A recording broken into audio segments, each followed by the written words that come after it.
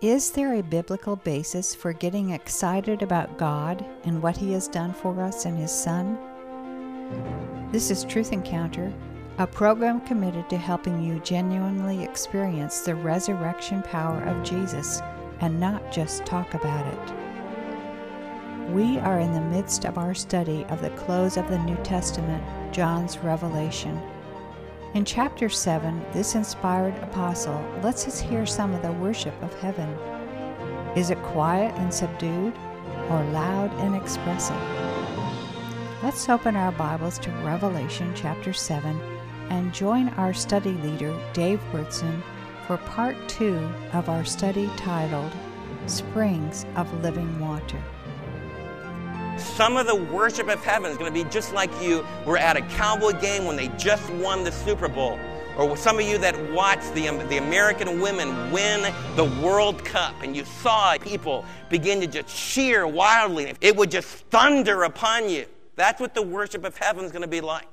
That's what these saints are doing here. They're shouting to the Lord.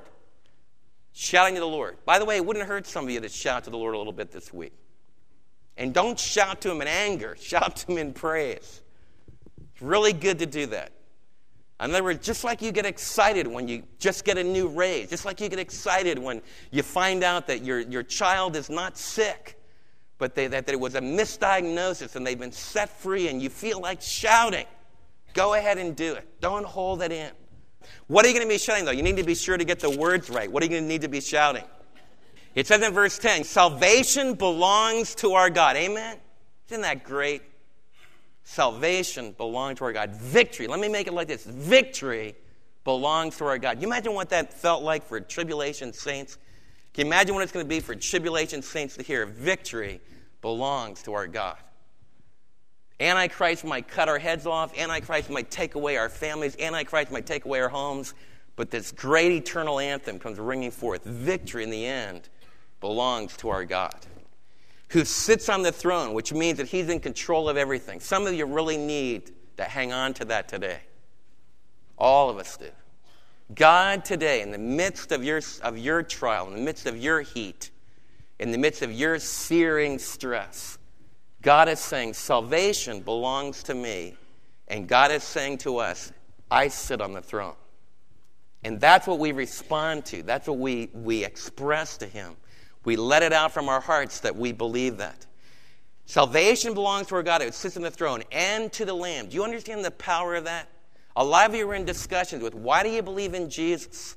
What makes Jesus different from other religious teachers? Those are excellent questions. Whenever young people ask this question, whenever adults ask those questions, don't run away from them. That's a really good thing to ask. Why should you trust in Jesus? Why should we praise Jesus?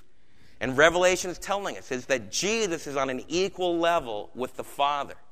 It says here that salvation belongs to our God and salvation belongs to the Lamb. The throne belongs to the Father and to the Lamb. I could never say salvation belongs to our God who sits on the throne and to Dave Wyrtzen.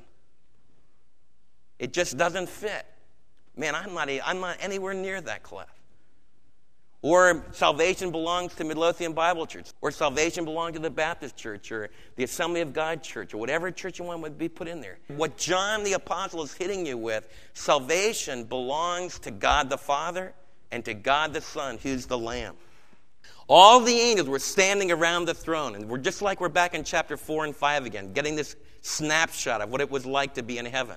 John the Apostle sees all the angels standing around the throne. They're around the elders. Remember the 24 elders who are these hierarchy of angels, probably the leading angels over the court of the angelic hosts. Remember the 4 living creatures. They're the cherubim, the archangels that represent all of God's creation, the different parts of the animal kingdom, the different part of the bird kingdom, different part of the human kingdom, all these 4 living creatures. What do? Just like they did in chapter 4. They fell down on their faces before the throne and they worshiped God. What do they say? Amen. Now to us, amen just means it's time to eat. In the ancient world, amen meant you can count on this. Amen in Hebrew, like if you were Hebrew speakers, when you heard amen, you would hear you can count on this, you can depend upon this, you can put all your weight upon it. Whenever they said amen, what they were saying is, that's true. I build my life on that. You can count on that. You can trust in that. Those would be all American ways of saying, you can count on this. It's true. Build your life on it. It's endurable. It's strong. It's a good foundation. That's the picture that's used here. So they start out saying, you can count on this. You can count on this image. You can count on this picture of heavenly glory. It says, praise and glory and wisdom and thanks and honor and power and strength be to our God forever and ever. Praise. Remember, I've taught you what praise is. Praise is who you get excited about. Praise is who you begin to boast about. Praise is the one that you exalt. Every one of you have done that to someone or something this week. What I want us to learn to do is to do it to God. That's why we worship. That's why the first part of our worship service is for us to praise Him, to boast about Him, to exalt in Him. In order to do that, we have to humble ourselves. You see, to boast about God, I have to humble myself. Pride is the antithesis of praise. And the Lord wants us to get completely over thinking about what's happening in me, and He wants to think about giving to Him. You get to give God your precious gift. It's like you've been getting ready. Man, I can hardly wait till I can gather together with other believers, and together with a whole bunch of them, we're going to bring great joy to God's heart. You say, man, how in the world does our singing bring joy to God's heart? Well, just think of it in your marriage. One of the greatest gifts, I've had wives, a wife one after another that will say, man, my husband gives me nice cars. He gives me nice gifts. And then she'll look hard at me and she'll say, what I really want him to do is just look at me in the eye and just say that he loves me. I would give anything. Now, some of you precious wives have a husband that looks you in the eye. You just take it for granted. He does it several times in a day. He just says, I want you to know, honey, I love you. Some of you wives have husbands that gather you in your arms, like when you throw one of your tantrums and you're upset and you're emotionally distraught and, you say some mean thing, man, he just comes over to you and just enfolds you in his arms and says, honey, I just want you to know that I loved you when I married you, and boy, do I love you even more now. Some of you have husbands that are just like that. Some of you have that and you just take it for granted. But I want you to know, if you don't have that, then you know the power of it and you long for it. Now, where do you think that comes from? Where do you think that hunger to have someone that exalts in me, someone that loves me, where do you think that comes from? It comes from God. God loves for us to look at Him. We can't look literally into His eye, but through the eyes of faith, we look at Him and say, God, I love you. I'm proud of you. I exalt in you. You're just the greatest. And one of the things that starts to happen, if your spiritual life is dry, you feel like nothing's happening, or if you feel that your problems are just overwhelming, you feel the heat of the sun is too strong. It sounds absolutely bizarre, but one of the things that you need to start doing in your life is you need to just start humbling yourself and start praising God. Start exalting Him. Start looking at Him and saying, I love you, God. And our singing is just to help us to do that.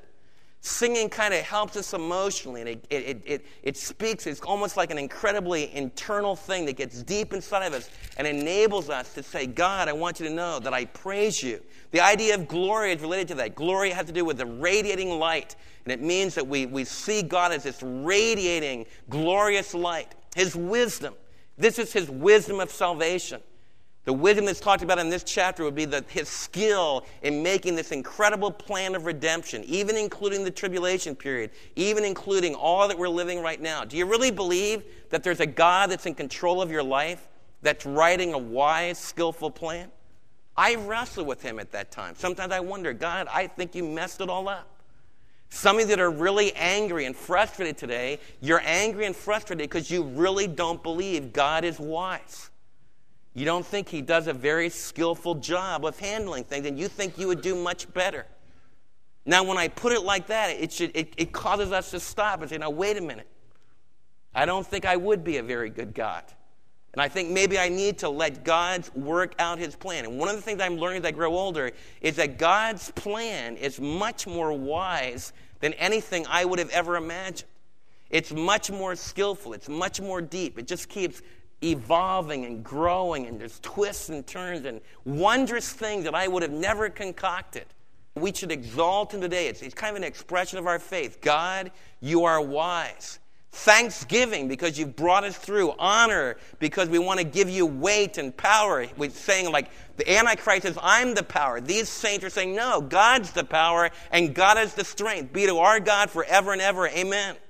Then one of the elders asked a really important question. These in white, who are they and where did they come from? This is a good teaching technique. If you ever want to know when you're teaching somebody, you've got their attention, just ask them a question.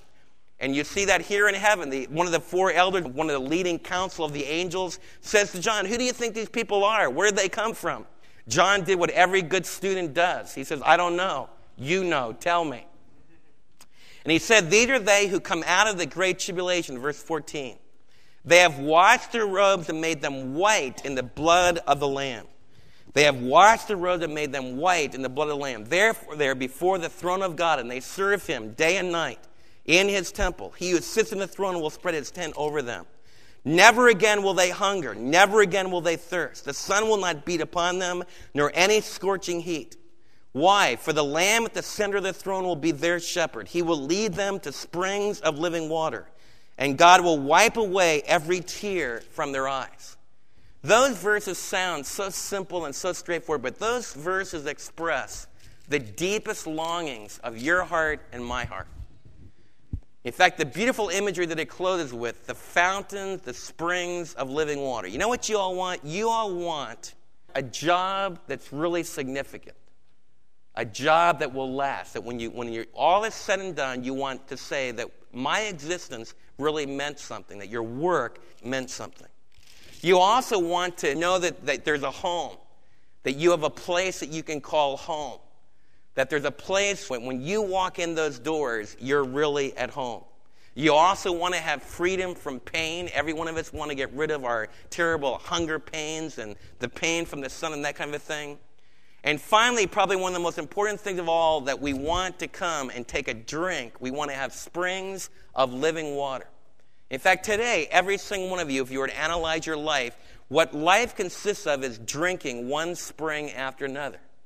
And what I mean by that is you try to do certain things. As I look back over my life, there's certain things I do to try to meet my needs and to give me a drink that will last. And we all hunger for that. We want to have a home. We want to have a job that's significant. And what the book of Revelation is declaring is that these tribulation saints have finally found what they've been looking for. In other words, what it says here is that one day they're going to be before the throne of God and they're going to have a job that's not just significant for like 30 years. Like some of you right now are totally boiled up in your job. Your job means everything to you. My dad, even though he was a great evangelist, in a lot of ways my dad lived for his work. He lived for building a big organization. And he did what a lot of you executives have done. And my dad, I really praise my dad for that. He was good at it. It was a real blessing to him. But I want you to understand that if you just live for building your business, building your work, it's going to turn to sand in your hand. It'll drop right off. You say, why? Mary called Word of Life the other day. She says, hello, this is Mary Wurtson. The girl on the other end and said, wait just a minute. Put her on hold for about 5 minutes, came back again and says, hello, this is, who is this? Mary Wurtson. The girl on the other end said, Mary who? What's that last name, Wurtson? But on the island, my dad lived. The heartbeat of Word of Life from my dad was the island where Mary was calling. And the new generation arose that knew not Joseph. You see what I'm saying? And I got news for you. Some of you that are plowing away in your business, you sacrifice your family, you sacrifice everything to get ahead in your business. I got news for you. I know that you're going to move ahead, and as soon as you retire, you can walk back into that office 1 week after you retire, and you won't mean a blessed thing. As soon as the power shifts away from you, you're not important anymore. And so if you live for that, if that's what your existence depends upon, you're going to get old and you're going to have retire, and then life's going to completely run out of gas. But if you serve God, You see, if you're serving him continually, then as you grow older, you're just getting nearer and nearer. All this life, you're serving your invisible God. You're listening to a still small voice, and everything's done by faith, not by sight. But you're getting closer and closer. You're learning to listen more carefully to Jesus. You're learning to enjoy and to do the thing that he does. And so that as you grow older, you're getting closer and closer to where it's all going to become sight. And what you really do, what's really important to you, serving God, is going to be what you do forever and ever and ever. Isn't that unbelievable? It's a great thing. It's a good thing. The Lord Jesus said that they will serve him day and night. He's going to spread his tent over them. In the Old Testament, an old nomad, if you came to a nomad, you come in off the hot, dusty desert, and you've been out there in 105 degrees, like down where they filmed Lawrence of Arabia. We've been down there, and right there in southern Jordan. And it looks like those expanse of sand. And you can imagine being out there in that 110, 115 degree heat, no water. And you come upon a nomad's tent. What it means for him to spread his tent over you is that he brings you in out of that parched heat, and he spreads his tent over you. He provides a home for you, and he provides meat for you, and he provides drink for you. What the scripture is saying here is that God's hunger is to spread his tent over us. You know what the greatest privilege in life is? It's to dwell with God and to have God dwell with you. Do you know for sure that God dwells with you? Do you know that God lives close to you, lives inside of you? That's the greatest gift that life can bring. And that's what these resurrection saints here in the tribulation, God spreads his tent over him. That's why they don't hunger anymore. That's why they don't thirst anymore. That's why they're protected. And they have a shepherd, just like a sheep that now has a shepherd to lead them and guide them. And where does he guide them? He guides them to springs of living water, and he wipes every tear from their eyes. You know, right now in this life, you're going to cry. It's okay to cry.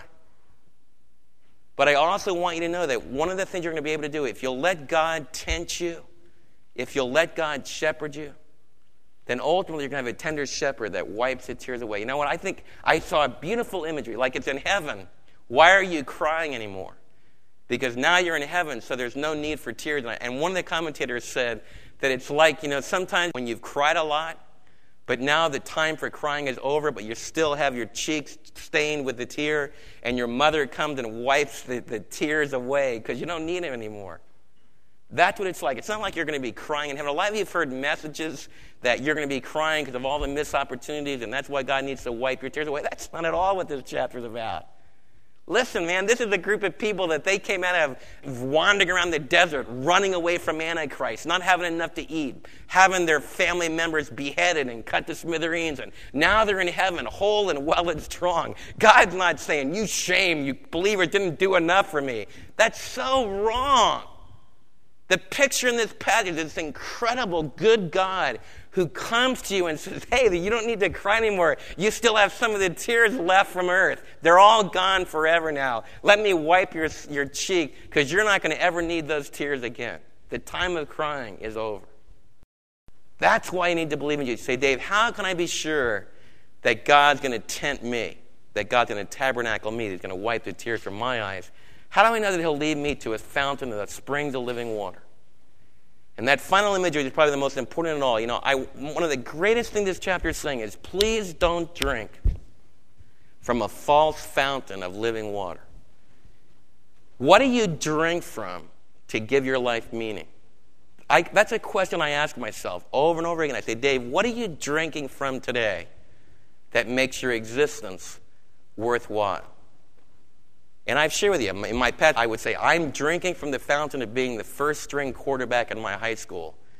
Boy, that's a refreshing drink. It makes me really important. It makes me really happy. And I couldn't care less about that today, and nobody else could care either.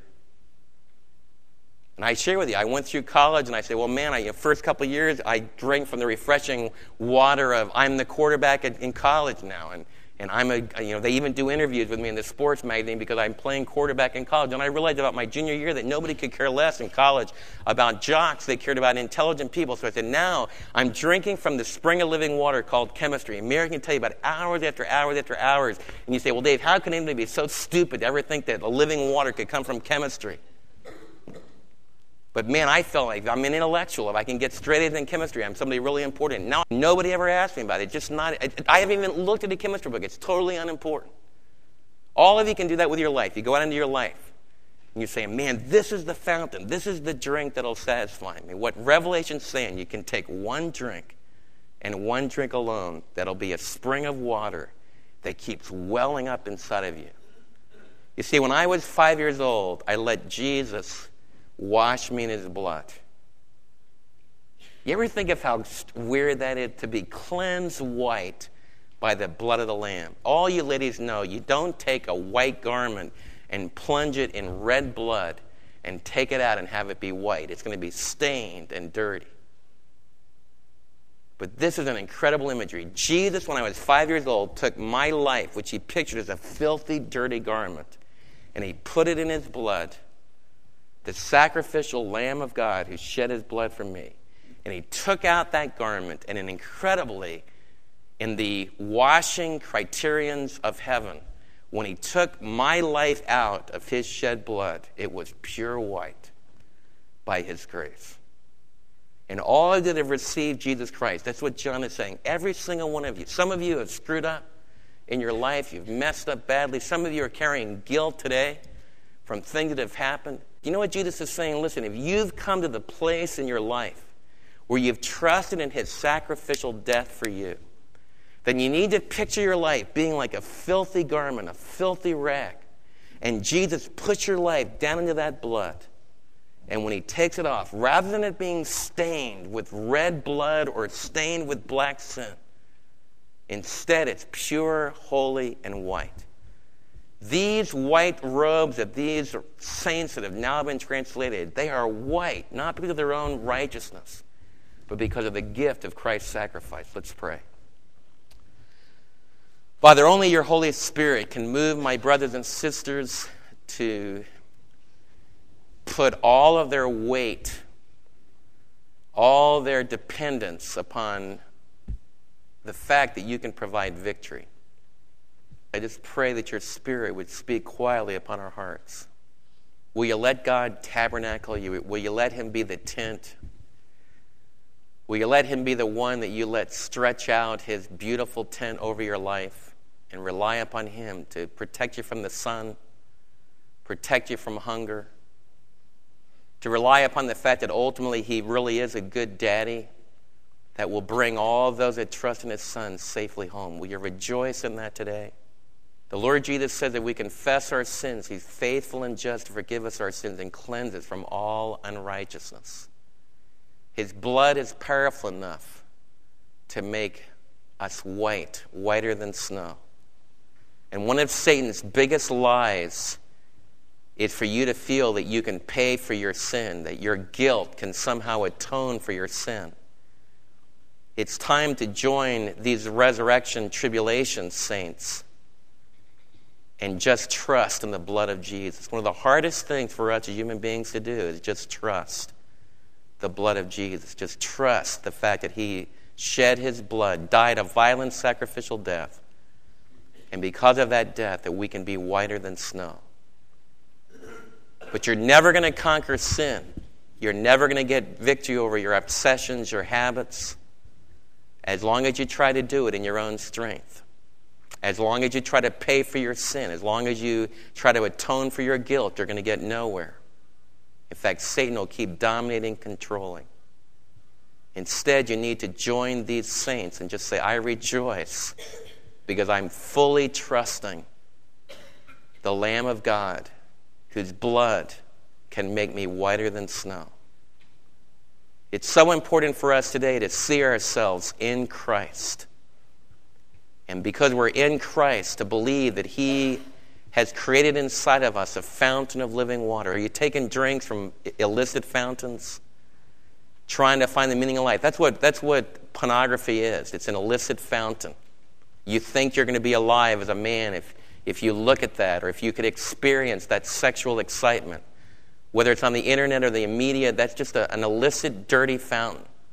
So is thinking that if I can only make that next big sale, if I can only get that next $100,000, if I can only get that next big contract, then I'm really going to be important. That's an illicit fountain. It's not a drink that will satisfy you in the end. And Jesus today is standing before us and says, you need to drink from me.